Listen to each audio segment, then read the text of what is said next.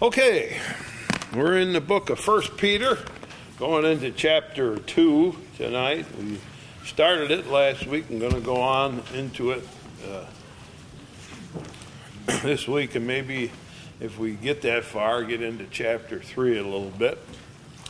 You remember that Peter is writing a letter, and he's writing a letter to strangers, people who have been scattered, who because of persecution were driven out of Jerusalem, and they're all over Asia Minor now. They've gone a long ways from home.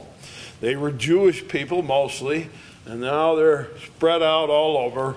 And he's writing a letter to tell them that, look, there's a new family now.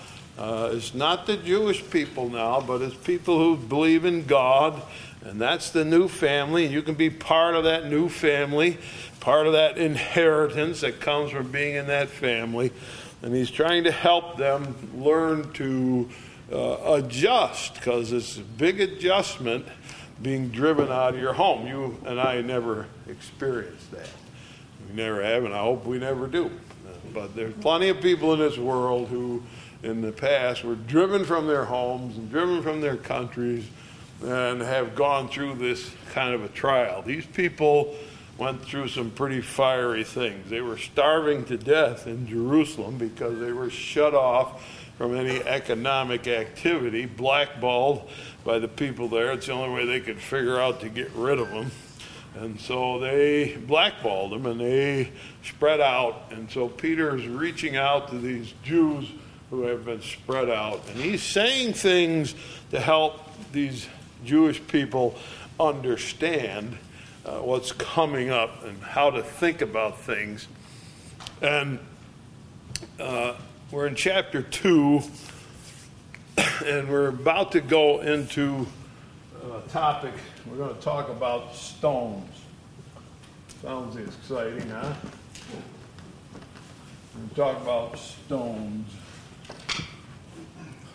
In the Bible, there are three basic you might call them pictures, that are used to explain what the church is like. The church is like a bride. Church is called a bride, and that bride, of course, Christ loves the bride. And so Jesus loves the church, so the church shows the love of Jesus, and it uses the name bride. Church is also called a body. And I think that's a pretty interesting one. The body does what? Well, it all functions together. The brain tells us what to do. And we do things just naturally and normally, as we all, our body parts work together. And the church is like a body. It has the brain with the head, which is Christ. And we're all working together, depending on each other. And so the church is a bride, shows the love of Christ. Body shows the life of Christ, and then a building to show the labor of Christ. And that's what we're about to talk about here in this next passage. The church as a building. And this is a particularly important thing for these Jews right now to think about. Now, it's good for all of us to think about, but for these Jews in particular, if you were raised Jewish at this time in Israel, your whole life centered around the temple. You went to the temple. If you lived in Jerusalem, you went probably every day. You went to the temple. Remember Anna from the Christmas story and Simeon from the Christmas, they were there all the time. They spent all time in the temple. If you lived close to Jerusalem, you could do that. If you lived far away, like in Galilee, where Jesus did, then you would travel to the temple, mandatory 3 times a year to go to the temple.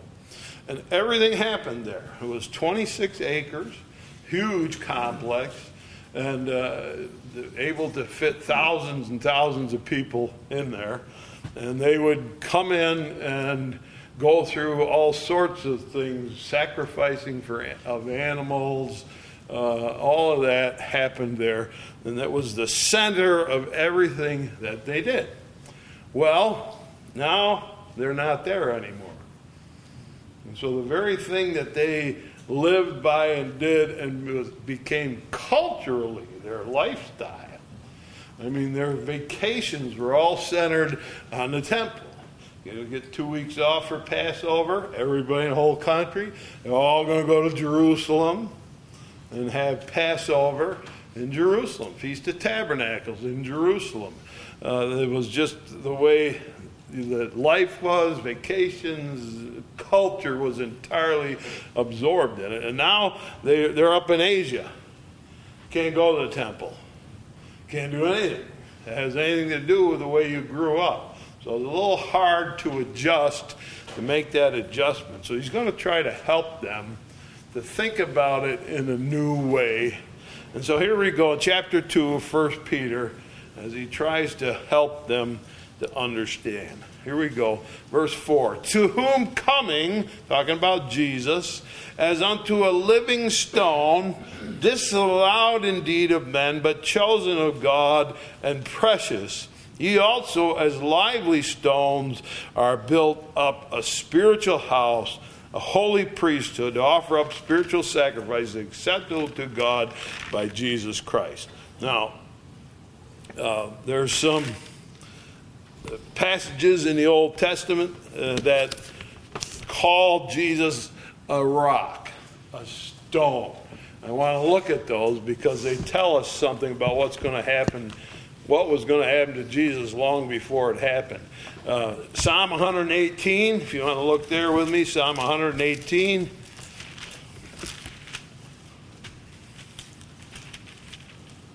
And look at verse 22.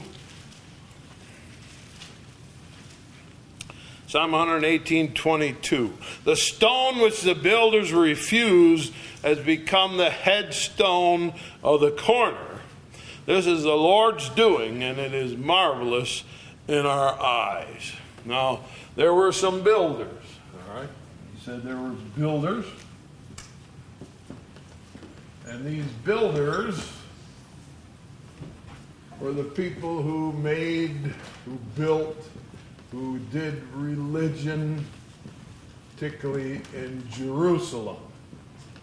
So it would be the priests and the high priests and the rabbis and all those folks. And they were the structure of religion. Along comes this carpenter. He's never been to school. And they say, he's not part of our building. We don't want him in our building. We reject him.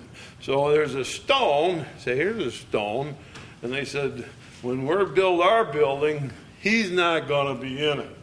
We don't want him as part of our religious structure. But it says the stone which the builders refused has become the headstone of the corner. And so Jesus was rejected. Jesus was rejected. The stone that the builders rejected. Then God said, well, you may not like that stone, but I'm going to make a new building. And that stone's going to be the chief cornerstone. So God says we're going to make him the cornerstone. And that's the main stone that holds the building up. And all the other stones lean on the cornerstone. It's in the corner so it can hold the walls both ways and secure the walls. And he says, you rejected Jesus. You don't want Jesus. You don't want him to be a part of your religion. But God said, I'm going to make him the cornerstone. He says, this is the Lord's doing. This is the way God wanted it, and it is marvelous in our eyes. Now, over to Isaiah chapter 8. There's another one here that talks about Jesus being a stone. You say, why is he a stone? Not because he's hard. That's certainly not it. That's not what it is. Let's look at this one. Isaiah chapter 8 and verse 14. Again, we're talking about Jesus. And he shall be for a sanctuary, but for a stone of stumbling, and a rock of offense to both the houses of Israel, for a gin and a snare to the inhabitants of Jerusalem. And many among them shall stumble and fall and be broken and snared and taken. And so Jesus is also, he said, the rock, which is a stone that you fall over, a stone of stumbling. And so to some people, they're walking along and they trip on a rock and over they go. And they get busted up and broken up and they fall and over that rock. Jesus, to many people, is a stumbling stone. They don't know what to do with him. They can't deal with him. They don't want to deal with him.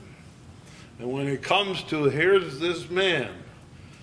He showed up on this earth claiming to be the Son of God. He did what nobody else could ever have done and ever did ever before or since.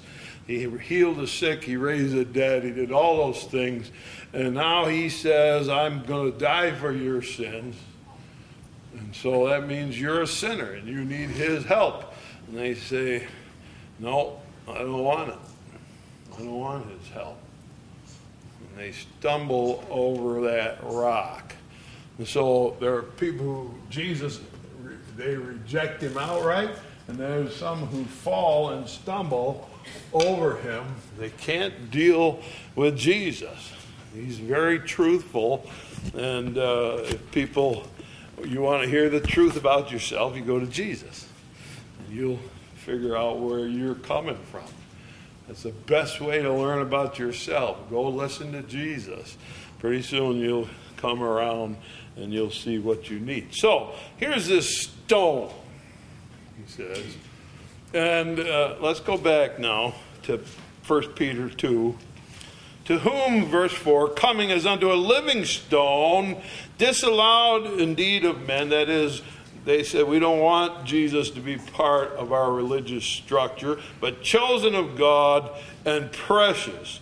You also, as living stones, are built up into a spiritual house. All right, so he says Jesus is that cornerstone, that good, strong cornerstone, and we're these rocks, and we're piled up, and we're leaning on him. He's the chief cornerstone. And what are we doing? Well, when he's a stone, he's building material. He's building material, right? Stones are still building material to this day, right? We like to lay down stones, and that's a building material.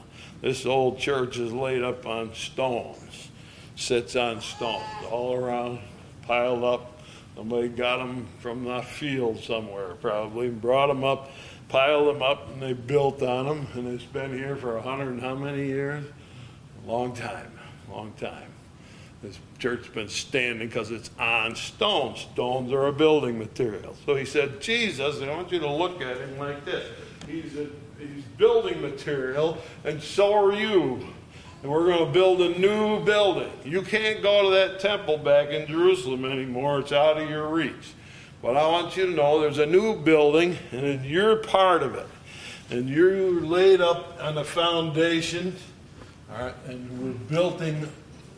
And he said, this is going to be the new temple, made of people, not made of stones and wood and so on. There's a new temple made of people. People get together, and what do they call that? They call that the church. So the church is exactly that. It's people leaning on Jesus as our basis, as our foundation, and coming together.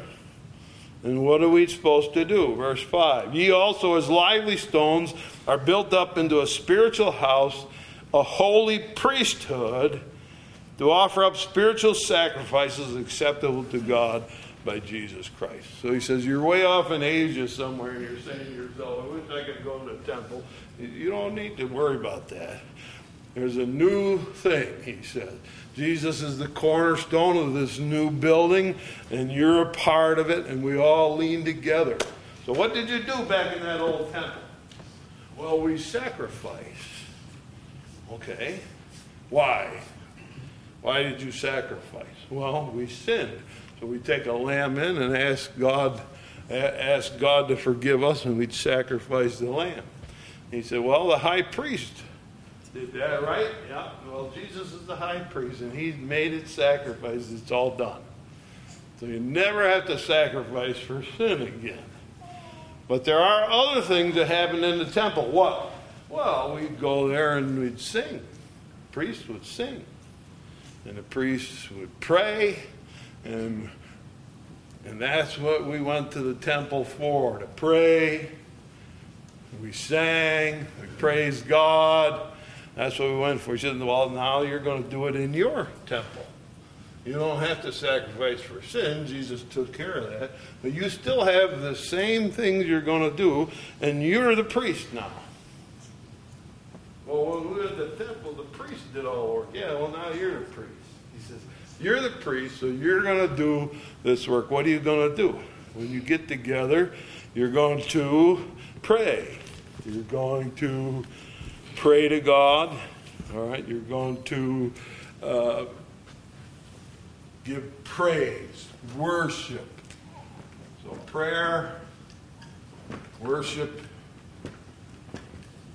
and praise. He says those are things that the priest did. It's your job now to do that. So instead of saying, I wish I was back at the temple, get to church and do what your job is to do. It's your job to pray. It's your job to praise the Lord. It's your job. We get together, we sing. Why do we sing? So that it'll cause worship to rise in your heart. So we become part of this building, everybody leaning on each other, everybody putting our weight on Christ, and then we have a job to do. We're here to do that job, he says in verse 6. Therefore is also contained in the scripture, behold, I lay in Zion a chief cornerstone, elect and precious. He that believeth on him shall not be confounded. But unto you which believe he is precious. Unto them which be disobedient, the stone which the builders disallowed, the same is made the head of the corner, stone of stumbling and a rock of offense. Even to them that stumble at the word, being disobedient, where also they were appointed. So there he says, you are here. And do you notice there's a word keeps coming up? We've seen it 3 times. Do you see what that word is?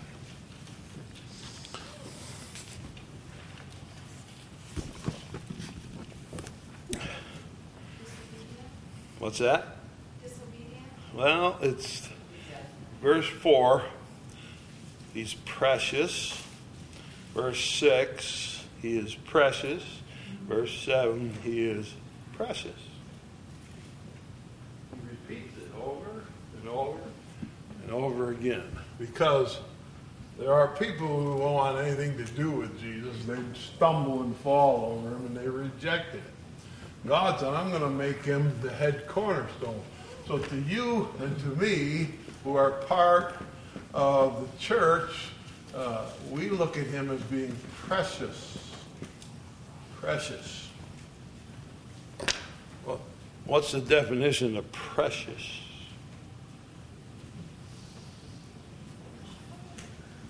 Something precious is very valuable, right? That's one of the definitions of it.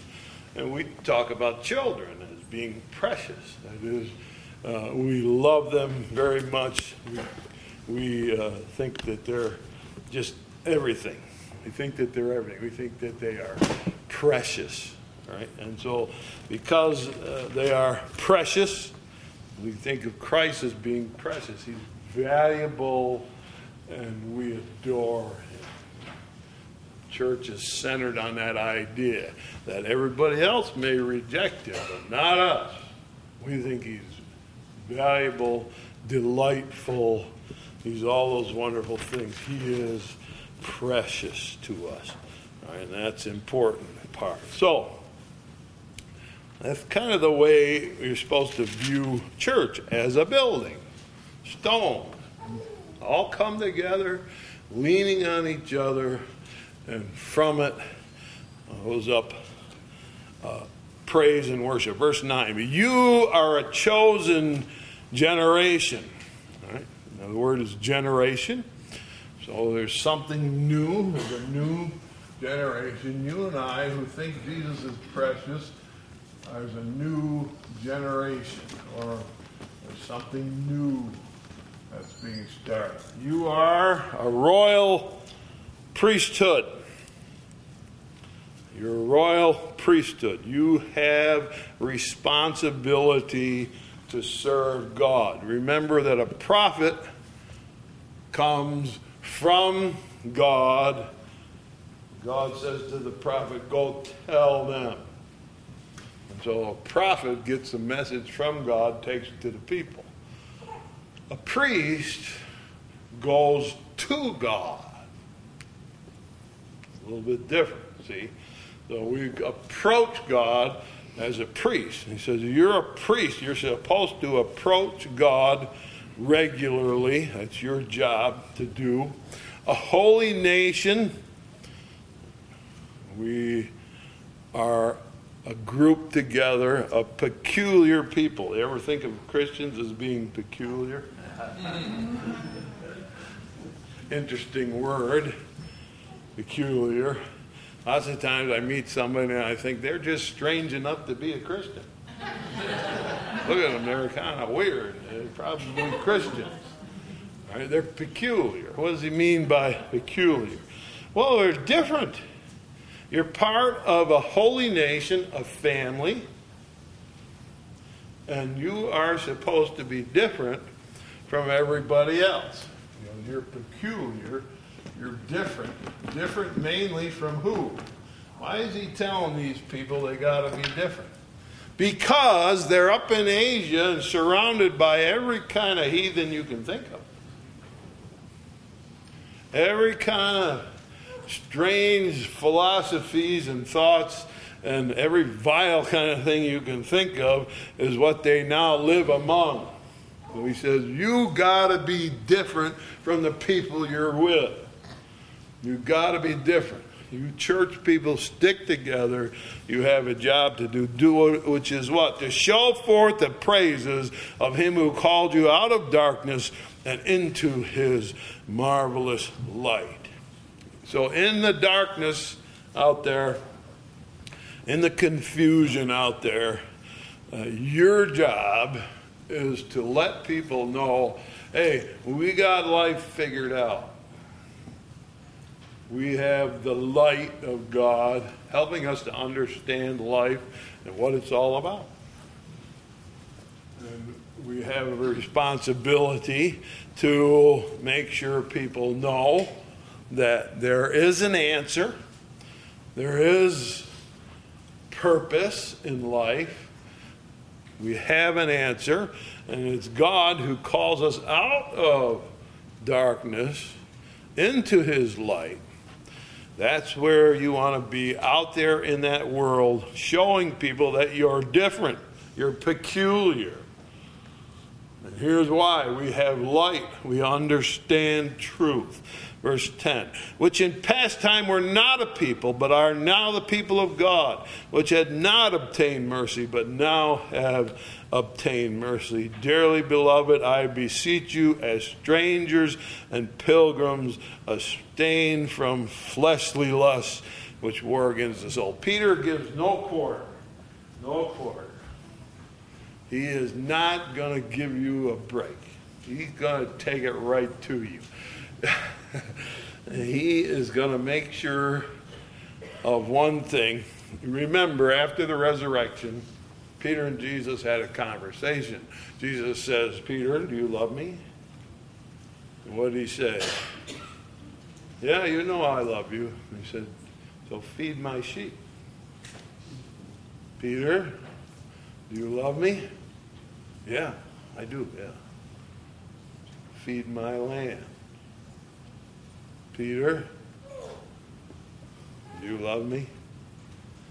You know I do. I said it. I'm saying it again. I do. So feed my sheep. If you love me and you're going to prove it, I want you to feed the flock of God. So Peter, from that moment on, took it as his responsibility that he's got to feed the flock of God. He's got to take care of God's people. And he's getting pretty good at it now by the time he's writing this letter, because he's not going to let you get away with anything. He expects your Christianity to touch all parts of your life. Every part of it. He will not accept a Christianity that only works on Sunday morning when you come to church. He doesn't want any part of it. He wants a Christianity that gets in every part of your life, works its way down through your heart until everything around you is touched by your Christianity. And he says you live in a pretty dark world, and he says you need to make sure, right, that you're changing that world. And what is it, dearly beloved? I beseech you as strangers and pilgrims, abstain from fleshly lusts which war against the soul. He told us back in chapter 1, in verse 16, it is written, be holy, for I am holy. All right, so he said back in chapter 1, be holy. Then he said in chapter 2, I want you to lay aside malice, envy, your bad temper, everything that makes you at odds with people around you. I want you to lay it aside. What he meant by that, the best way to think of it in the words that he actually used was, it's take that coat off and throw it out and don't ever put it on again. Lay it aside. Don't set it there and I'll need it later when I want it again. Take that coat off, that coat that's full of bad temper and malice and those kind of things that hurt your relationships, and throw it away. Get rid of it. You can't have it anymore. All right? So he's telling you, your relationships have got to change. Your inner heart attitude's got to change. You've got to be holy. And now he says, I want you to abstain from fleshly lusts that war against the soul. Or he says, there are things out there in that world that are bad. You live in a world that's full of all kinds of bad things. So, watch what he says, verse 12. Having your conversation honest among the Gentiles, that whereas they speak against you as evildoers, they may by your good works, which they shall behold, glorify God in the day of visitation. So he says they say bad things about you. Back in this time, what they were saying about Christians was, it's a secret society, and they do awful things in secret. And the things that they do in secret are they take little babies and they eat their flesh and drink their blood. That's what they were saying about Christians in Asia Minor. And he says they're going to say bad things about you. But what are you going to do about that? He says you're going to straighten your life up and live right and do the right things, that they, by your good works, they will see God. So he says they're going to say bad things about us, and they're going to say bad things about Christians today. He said, but you're going to have to live in such a way so that your reputation overcomes what they say. You have to have good reputation. All right? Lay aside bad things, develop good reputation. They're going to say bad things about you. Now here's some of the things he mentioned. It's kind of unusual when we hear this, particularly in the day we live. Verse 13. Submit yourselves to every ordinance of man for the Lord's sake, whether it be the king as supreme or unto governors, as unto them which are sent by him for the punishment of evildoers, the praise of them that do well. says, you got to be good citizens. You got to do what good citizens do. You can't be a rabble rouser. You got to do what the laws are. And he says, unto them which are sent by him for the punishment of evildoers. He's talking about policemen, people who enforce the law. He says, I expect you to support people who enforce the law. And you want to ask me, Eric, does that mean we got to do everything they say? Well, let's read on. I'm sure he'll tell us. 15. For so is the will of God, that with well-doing you may put to silence the ignorance of foolish men. They're going to say things that aren't very good. You're going to do well. You're going to be a good citizen. You do the right thing. You do well. As free, not using your liberty for a cloak of maliciousness, but as the servants of God. You are free. Not free to do anything you feel like it. That's not what the freedom is talking about.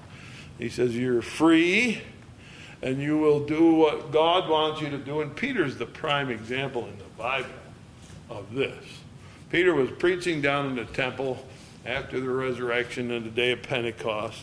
And so they hauled him in and they said, you will stop that preaching about Jesus today. And you will never preach that sermon in our temple again. And he said, well, I'll tell you what. I got a choice. Obey God or obey you. I'm going with God. He said, we ought to obey God rather than man. So there is a time when the government says, you can't do this, and we got to stand up and say, yes, we can. Amen. Yes, we can. All right? Now, that doesn't mean we're rabble rousers and bad citizens. We're still good citizens doing the best we can, trying to obey laws and respect police, he says.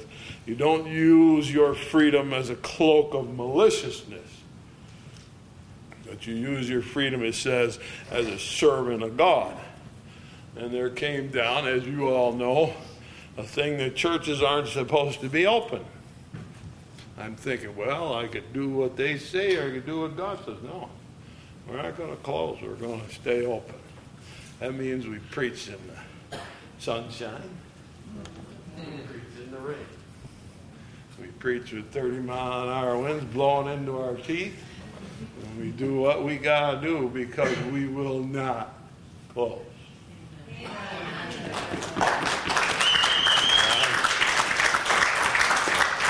The reason is, he says, you're a servant of God.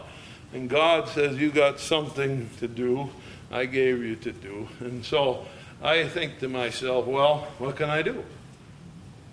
What can I do? I got to keep going.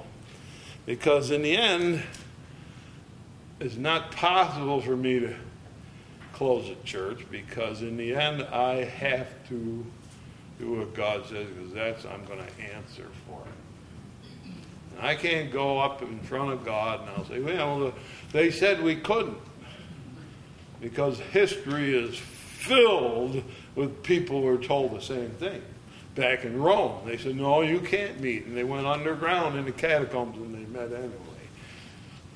And in Europe, they said, you can't meet. And they got on a boat and came to America.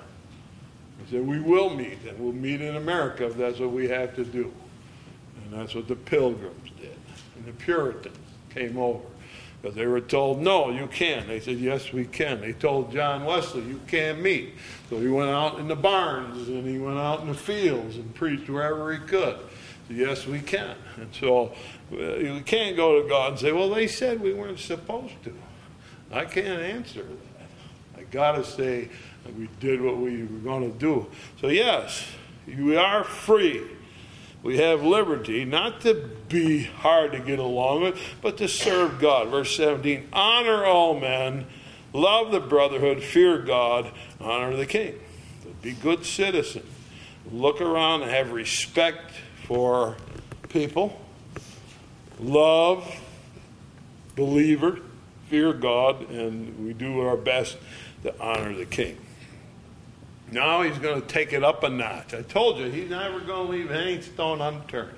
He's going to take it up a notch and see what you're made of. Servants, verse 18. Be subject to your masters with all fear, not only to the good and gentle, but also to the froward. He said, some of you work for people that are really nice and kind, and I'm really glad that that's true. And some of you work for people who are miserable, nasty people. Hard to get along with people. You work for those kind of people, he says. So, you do what you're told. Do your job at work. All right? 4 verse 19. This is thankworthy. If a man for conscience towards God endure grief, suffering wrongfully, if somebody treats you very badly at work, for what glory is if it, when you be buffeted for your faults, you shall take it patiently? And he said, if you're naughty and you've done a bad job, and somebody says, you did a lousy job, don't say, boom. If you did a bad job, then you did. You did a bad job. You got to take that. And he said, but if you didn't do a bad job, verse 20, for what glory is if you be buffeted for your faults, or if they say you didn't do a good job, take it patiently. That's only normal. But if you do well and suffer for it, take it patiently. This is acceptable with God. So you get blamed for something you didn't do. That ever happened to any of you? You get blamed for something you didn't do? If you get charged with something that you know wasn't your fault, he said,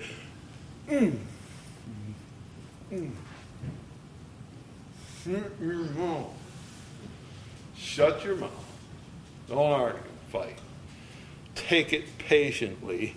He says God is watching and he helps. And I can't tell you how wonderfully true that is. When we take it patiently, it just does wonderful things to the people around us.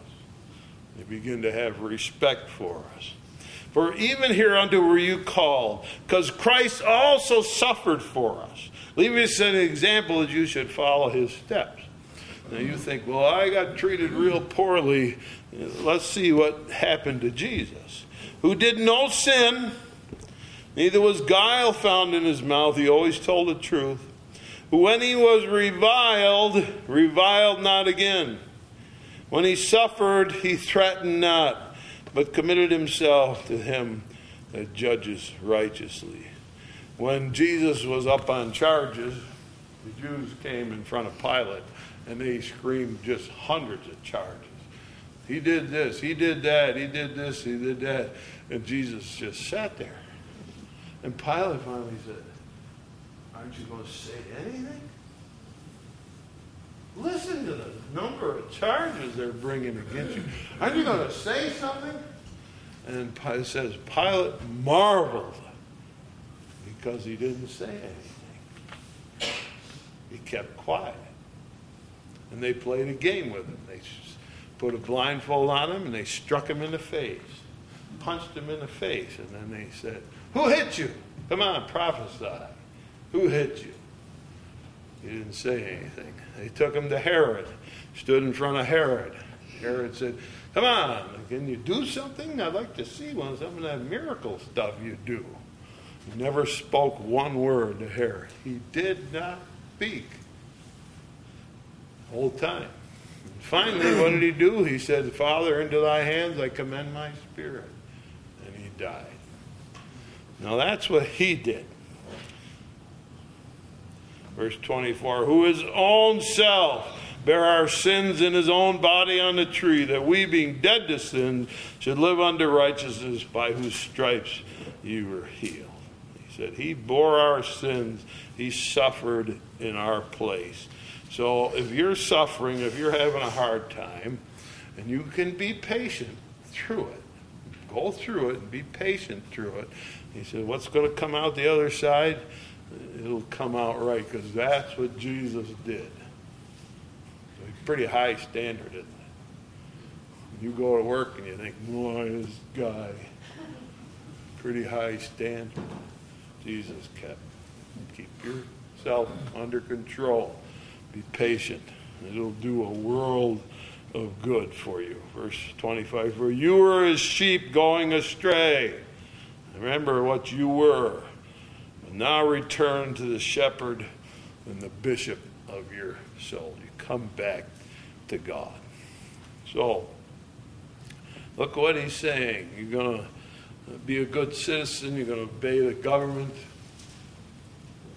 Put away the malice and the bad part of your character that makes your relationships uneasy.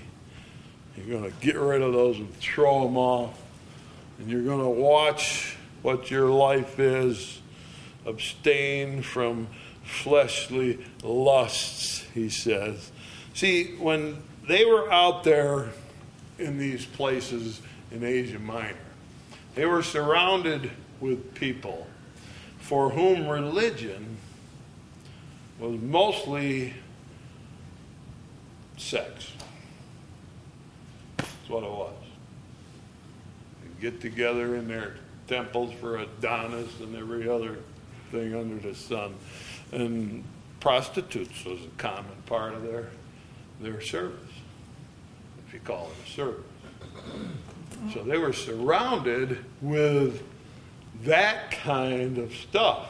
So he says, you got to make sure you keep yourself away from that.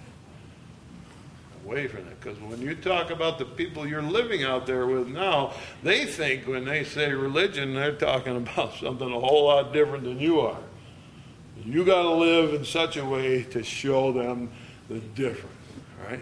Now, I told you Peter is going to get you. He's talking about your behavior at work, talking about your attitude towards the government, talking about the way you live among the people that are out there. Now he's going to come right in your house. Coming in your house now. Coming in your home. And he's got a right to do it because we say, they say the Pope doesn't get married. Well, Peter was married. Peter had a mother-in-law. We know that because she got sick and Jesus healed her. And so Peter knows what it is to be married. I'd say he was pretty good at it. And he's about to talk about your marriage. I never touched this topic. You haven't heard me say much about marriage in the last 30 years, but Peter's into it. So here we go. You ready? Chapter 3. Likewise, ye wives, be in subjection to your own husbands. Whoa, everybody loves that. Your wives, be in subjection to your own husbands. And here's the reason. That's an important one. That if any obey not the word, they also may without the word be won by the conversation of the wives. Well, they behold your chaste conversation coupled with fear. All right. So he says, if you're married and your husband doesn't care anything about the Lord, just doesn't want anything to do with it, don't hit him over the head with a Bible. He won't listen to the word. He said he's not interested in the Bible. What do? He said you live your life in such a way so that he is enticed to believe by the way you behave. Right? So he said, women, be subject to your husband. Right, man, people don't like that in this day and age. Well, I always tell young couples that are getting married, I say there are ways to solve problems in marriage, and most people are really bad at it. Right? But there are ways to solve problems, and we talk about various different ways, but one of the ways I always say is that the Bible has a way to solve marriage problems. So let the wife be subject to the husband. All right? So it's God that set that up, not me. It's God that set it up. And God said, when it comes to a husband and wife, and they are at odds, and the woman is to step down and let the man decide. You say, oh, no, my husband's an idiot. Well, unfortunately, those things are sometimes true. But the point of this is this, and you get this and understand it, because this is why this works. You say, well, a woman is to give in to the man if there's a controversy that comes up. He said, be subject, or let the man make the choice. So man says, yeah, that's right, I get to make the choice. No, here's how it goes, gentlemen. Here's how it goes. So when you get to win the argument, because that's what the Bible says, let the woman be subject to the man, that means you better be right.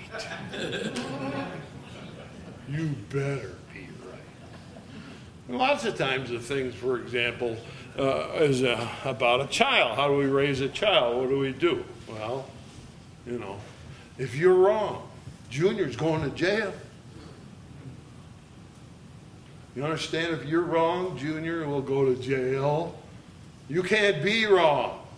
And so when it says, wives, be subject to your husbands, then the other side also is this, that men, you better start practicing and gathering all the wisdom you can find.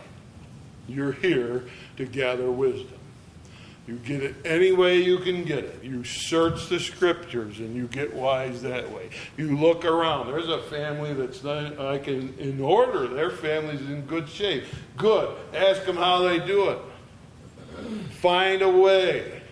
All right, find a way. You need to be collecting wisdom, because wisdom is the kind of thing that you don't get overnight. But all of a sudden you need it overnight, right? All of a sudden you need it overnight. And so it is the man's responsibility to be gathering wisdom from the day he says I do, and every other day after that. He's to collect wisdom. Get more and more and more and more and more of it. Don't ever stop. Don't ever stop. All right? And so that when the day comes that the wife says, all right, you decide, hopefully you've done what you're supposed to do. You're wise enough to make the choice, and it'll be the right one.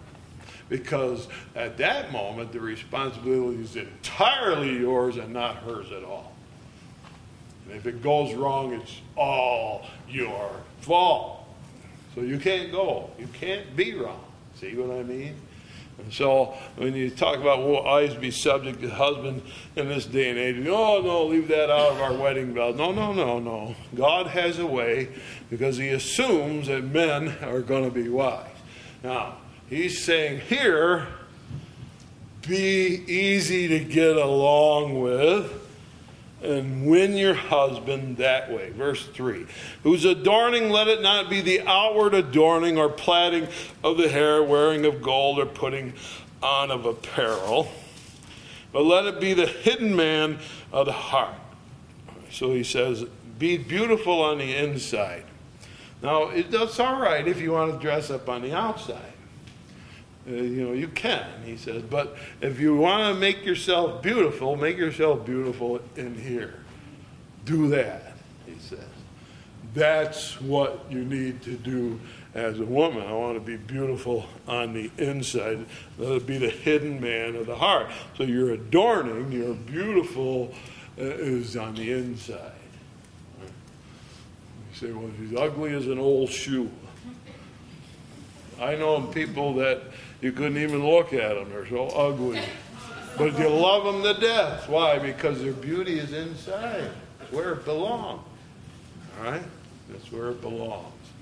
And so that, he says, is the way women should think. Let it be, verse 4, the hidden man of the heart, and that which is not corruptible, even the ornament of a meek and quiet spirit, which is in the sight of God of great price. God looking down on your behavior, ladies, and he said, here's what he'd like to see: meek and quiet spirit. Okay? That means you are not argumentative. That's what he means. Beauty inside of a lady means they're not argumentative. Peter said it. You're saying, Eric, you're getting... No. Peter said it. And let me go on, and I'm going to tell you something about Peter. After this manner in the old time, holy women also, who trusted in God, adorned themselves. This is what some of the people in the Bible did, being in subjection to their own husband, even as Sarah obeyed Abraham, calling him Lord. Whose daughters ye are, as long as you do well. All right, so he says, I want you to be like Sarah. Sarah had a quiet spirit, and she lived with Abraham. And Abraham sometimes made some bad choices, got her in trouble. He made a bad choice. He went down to Egypt, made a bad choice, said, she's my sister. And Pharaoh said, well, if she's your sister, I'll take her. And he took her. And she ended up in his harem. And then finally Pharaoh found out that's really his wife. And he went and said, what are you doing to me? What'd you lie to me for? And what did Sarah do? She kept quiet. What's the matter with you? That's what you think you like doing, right? No, she kept quiet. And he said, Sarah did that well. All right, so you learn to be in subjection, to be quiet. And then he throws this in, and are not afraid with any amazement. And that's a fascinating comment that he throws in there. Not afraid with any amazement, he says. Don't be controlled as a woman by hysterical fear. That's what he means. He says, are not afraid with any amazement, or that is, sometimes, he says, a woman's quiet spirit gets all messed up by a hysterical fear about things that are going on. Learn to control that and be calm. Likewise, ye husbands, we got to that, and I'm out of time.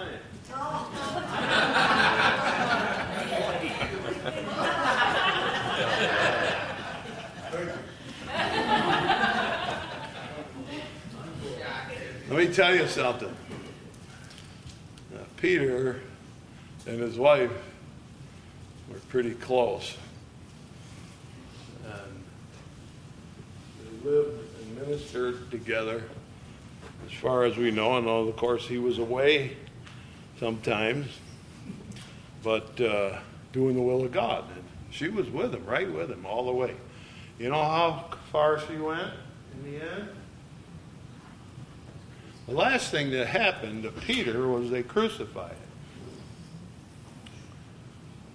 him. And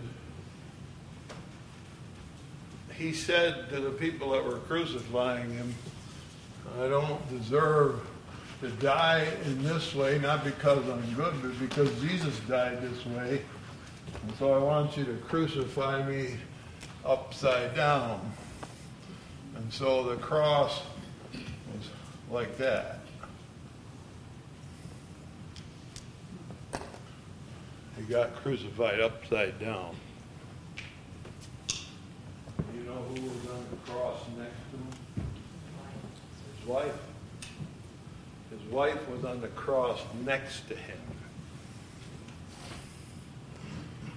And they are reported as having said, thank God that we're upside down. We're not worthy to die like he did, right side up. And they both died on the cross. I think that's a guy that knows something about marriage. Because what's about to happen, likewise, you husbands, you're going to get into that. You're going to find out why they got crucified upside down together. And so he knows what he's talking about. He's going to shoot you husbands right between the eyes next week when we come back. So you ladies are saying, that was kind of, well, our turn's coming. Okay? Next week's our turn as Peter goes on to talk about husbands. You see, I told you he's coming into your house. He's coming into your house, and he said, I want Christianity in your house. I want it in your marriage too. Not just with your neighbors, not with the government, not with your bosses and the people you work for. Not only that, I want it right inside your house. And so he's going to get right down to business and talk about being a Christian right inside your own house. Next week we'll go on. Thank you. Thank you.